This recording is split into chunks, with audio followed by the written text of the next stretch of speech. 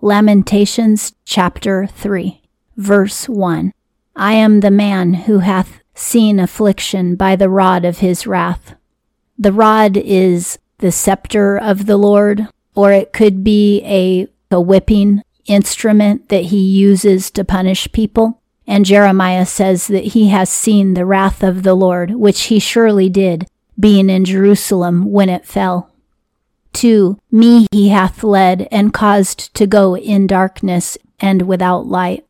This is Jeremiah speaking as if he is Jerusalem and he is experiencing the plight of Jerusalem, which he did emotionally because he cared for his people and his land. Darkness came over Jerusalem because of its sin. This is the darkness of the Babylonian army. Surely against me he turneth back, he turneth his hand all the day. The Lord has abandoned Jerusalem because of its sin.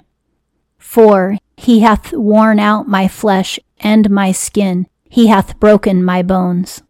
This is how we feel when we are being punished by the Lord for our sins. And as painful as it is when we suffer the consequences of our sins, the goal is that our soul will be saved, that we'll see that we need to repent and turn back to Him. And that's why the Lord lets us experience consequences such as a divorce, a child in jail, a court case, trouble at work, a lost job, or the ravages of addiction, or rumors that are going around town about you. All of these things are because of judgments that come from our sin, and that can feel as bad as broken bones. 5. He hath built up against me, and setteth round poverty and weariness. The siege was all around Jerusalem, and because of that it caused poverty within the city because they couldn't get any goods into the city. 6. In dark places he hath caused me to dwell, as the dead of old. They were all in emotional and psychological darkness, but this was because of the darkness of their own sins that they wouldn't repent of. 7. He hath hedged me about, and I go not out. He hath made heavy my fetter. Jerusalem was wearing fetters when they were taken to Babylon as captives, and fetters are the shackles that you wear if you're a slave. 8. Also, when I call and cry out, he hath shut out my prayer. The Lord did not listen to their prayers because they never repented of their sins. 9. He hath hedged my way with hewn work, my paths he hath made crooked. The Lord came against them and their plans. 10. A bear lying in wait he is to me, a lion in secret hiding places. Just as a bear or a lion might hide behind a tree or some shrubbery and be crouching down ready to jump at you, that's how the people of Jerusalem felt about the Lord, that he was going to tear them apart. And he used the Babylonians to tear them apart because of their sins. 11. My ways he is turning aside, and he pulleth me in pieces. He hath made me a desolation. When you're walking on the path and a bear jumps out at you, it takes you off the path that you're going and it tears you in pieces.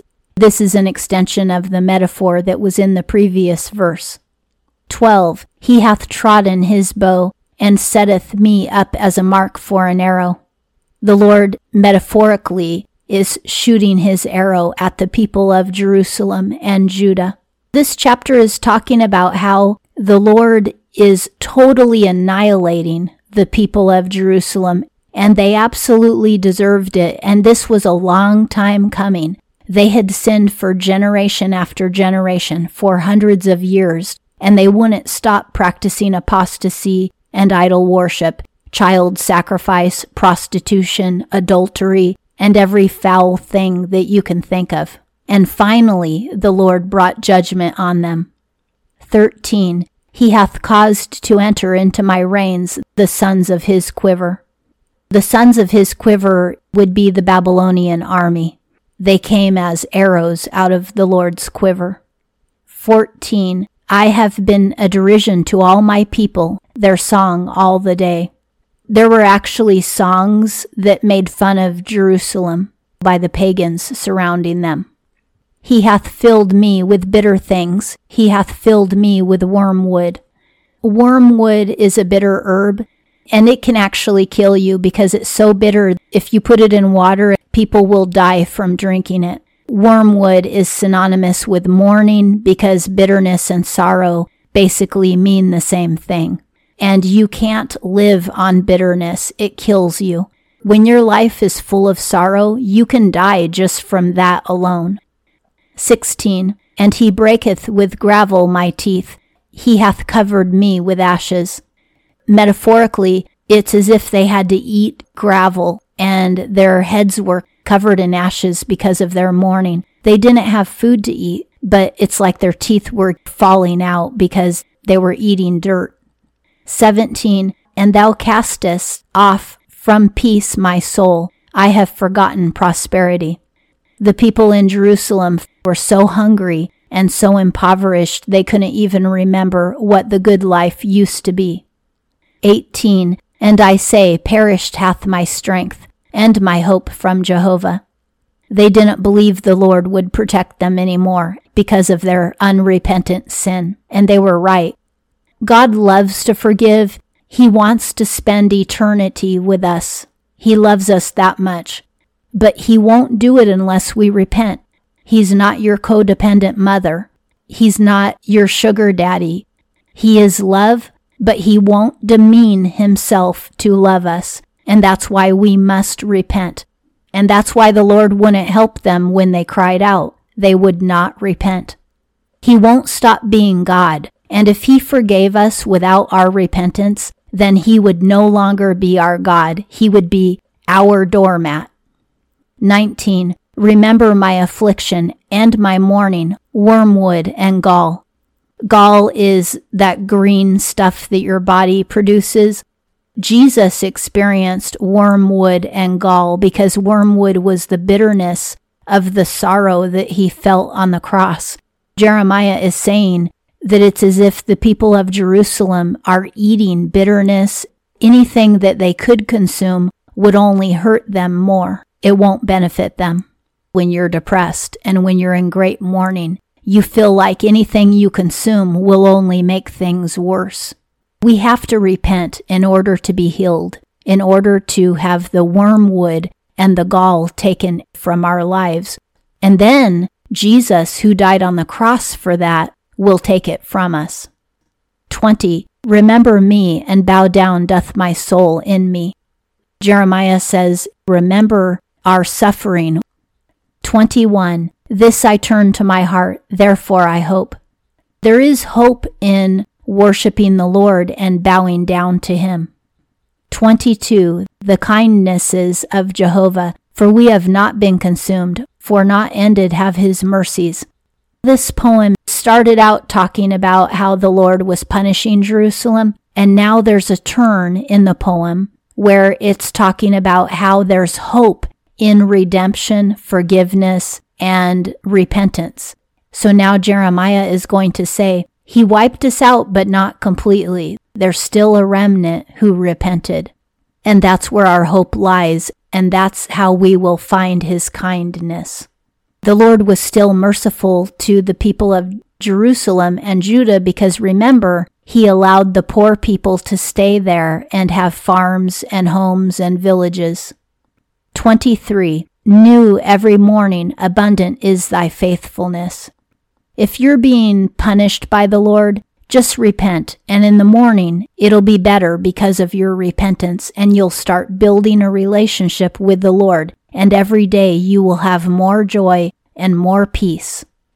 24. My portion is Jehovah, hath my soul said. Therefore I hope for Him.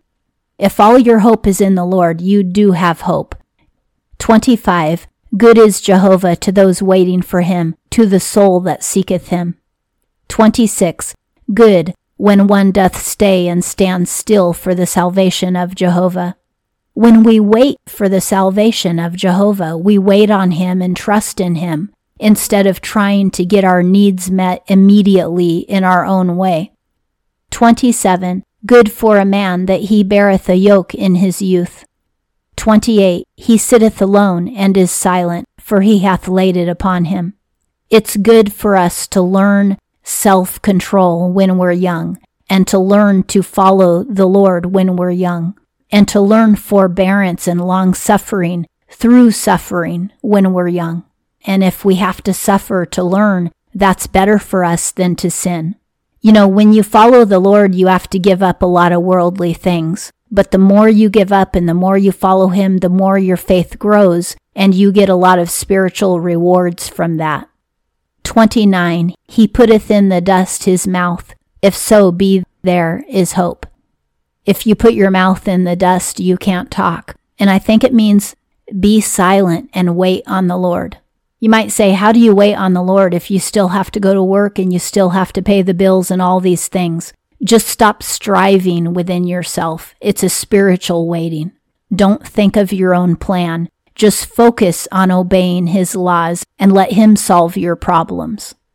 30. He giveth to his smiter the cheek. He is filled with reproach.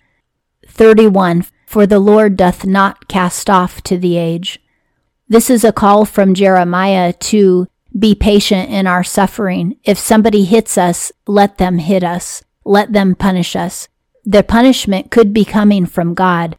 Accept the punishment and wait on the Lord until He delivers you. Repent of your sins. So don't try to fight back when people come against you. If your boss threatens you, or if a neighbor threatens you, or a relative, focus on the Lord and obeying His laws and repenting. He could be punishing you, but if you repent, He'll restore you again. Your circumstances don't depend on other people, even if those people are evil. Your circumstances only depend on God.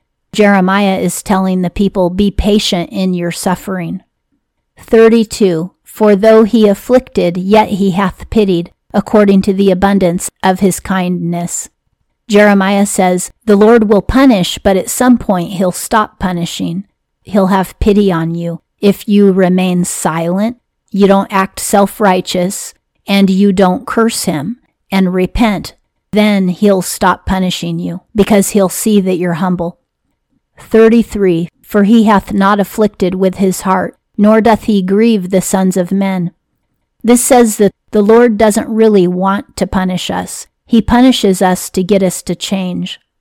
34. To bruise under one's feet any bound ones of earth. 35. To turn aside the judgment of a man over against the face of the Most High. The Lord doesn't take pleasure in crushing people under His feet, and He doesn't take pleasure in not bringing justice and judgment to people.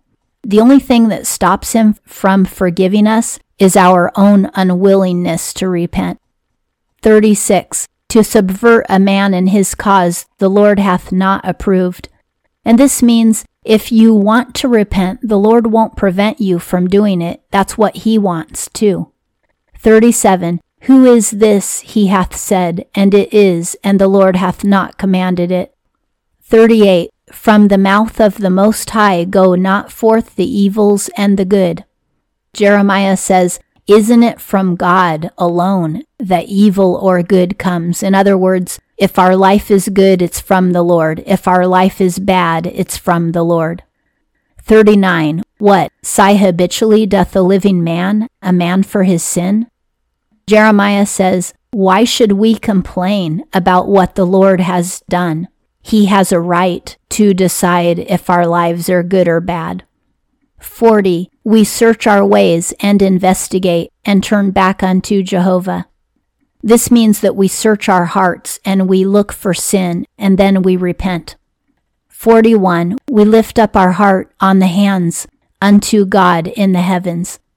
And this says, then we pray to the Lord to ask for forgiveness. 42. We have transgressed and rebelled. Thou hast not forgiven.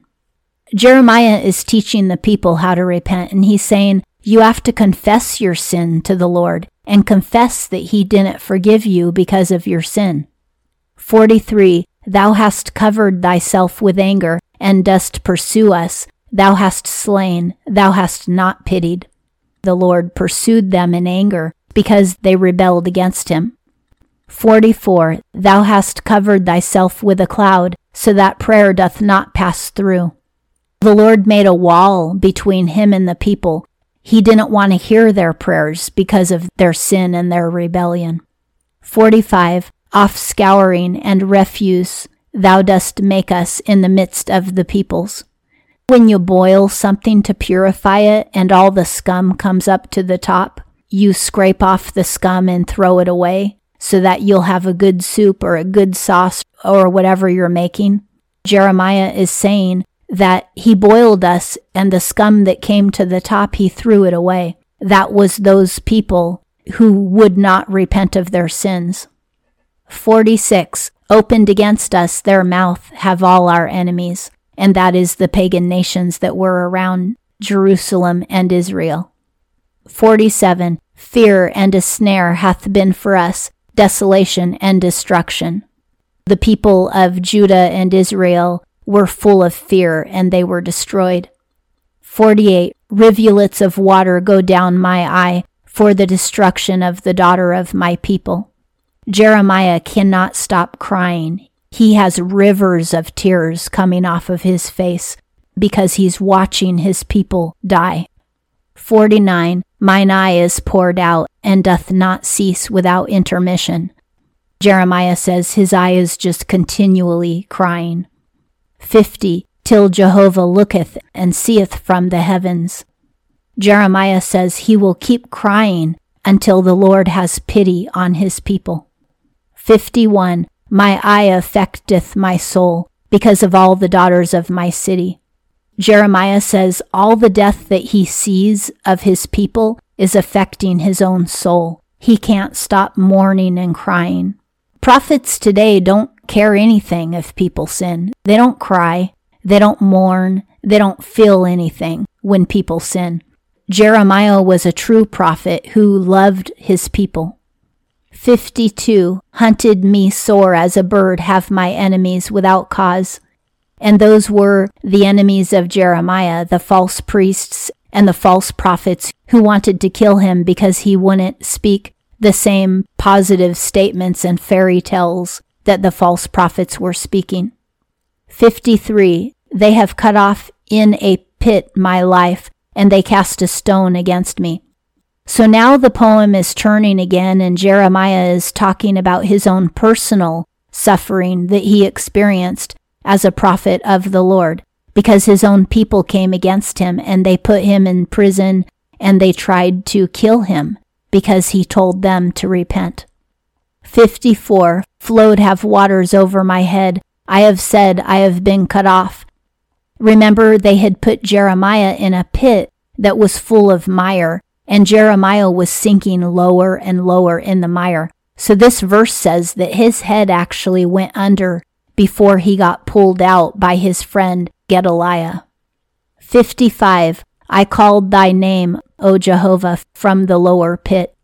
When Jeremiah was sinking in the pit of mire in the prison, he called out and cried to the Lord to save his life. 56. My voice thou hast heard. Hide not thine ear at my breathing, at my cry. Jeremiah had pleaded to the Lord, please hear my prayer. And the Lord did hear him. He was saved because he obeyed the Lord. The reason Jeremiah was saved from physical death is the same reason that you and I get saved from spiritual death. It's when we obey the Lord. 57. Thou hast drawn near in the day I call thee. Thou hast said, fear not. The Lord did tell Jeremiah not to be afraid.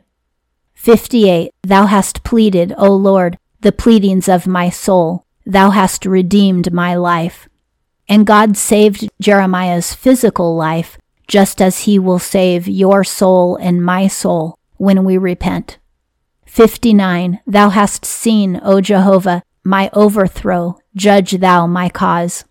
The evil leaders tried to overthrow Jeremiah and destroy his life, but he asked the Lord to hear his plea and save him. 60. Thou hast seen all their vengeance, all their thoughts of me. The Lord knew that the false prophets and the evil priests were trying to kill Jeremiah. 61. Thou hast heard their reproach, O Jehovah, all their thoughts against me. They actually rebuked Jeremiah when he was speaking the truth and they were speaking lies. 62. The lips of my withstanders, even their meditation against me all the day. They were constantly plotting against Jeremiah. 63. They're sitting down and they're rising up. Behold attentively, I am their song. They were constantly talking about Jeremiah, saying terrible things about him, whether they were relaxing or working. 64. Thou returnest to them the deed, O Jehovah, according to the work of their hands. Jeremiah says, these wicked members of society tried to kill me, but now you, Lord, have killed them. 65. Thou givest to them a covered heart, thy curse to them. The Lord gave them death. 66. Thou pursuest in anger, and destroyest them from under the heavens of Jehovah. Jeremiah says, you pursued these wicked priests and prophets, and you killed them from under the face of heaven, so that heaven didn't have to look at them any longer. And that concludes Lamentations chapter 3.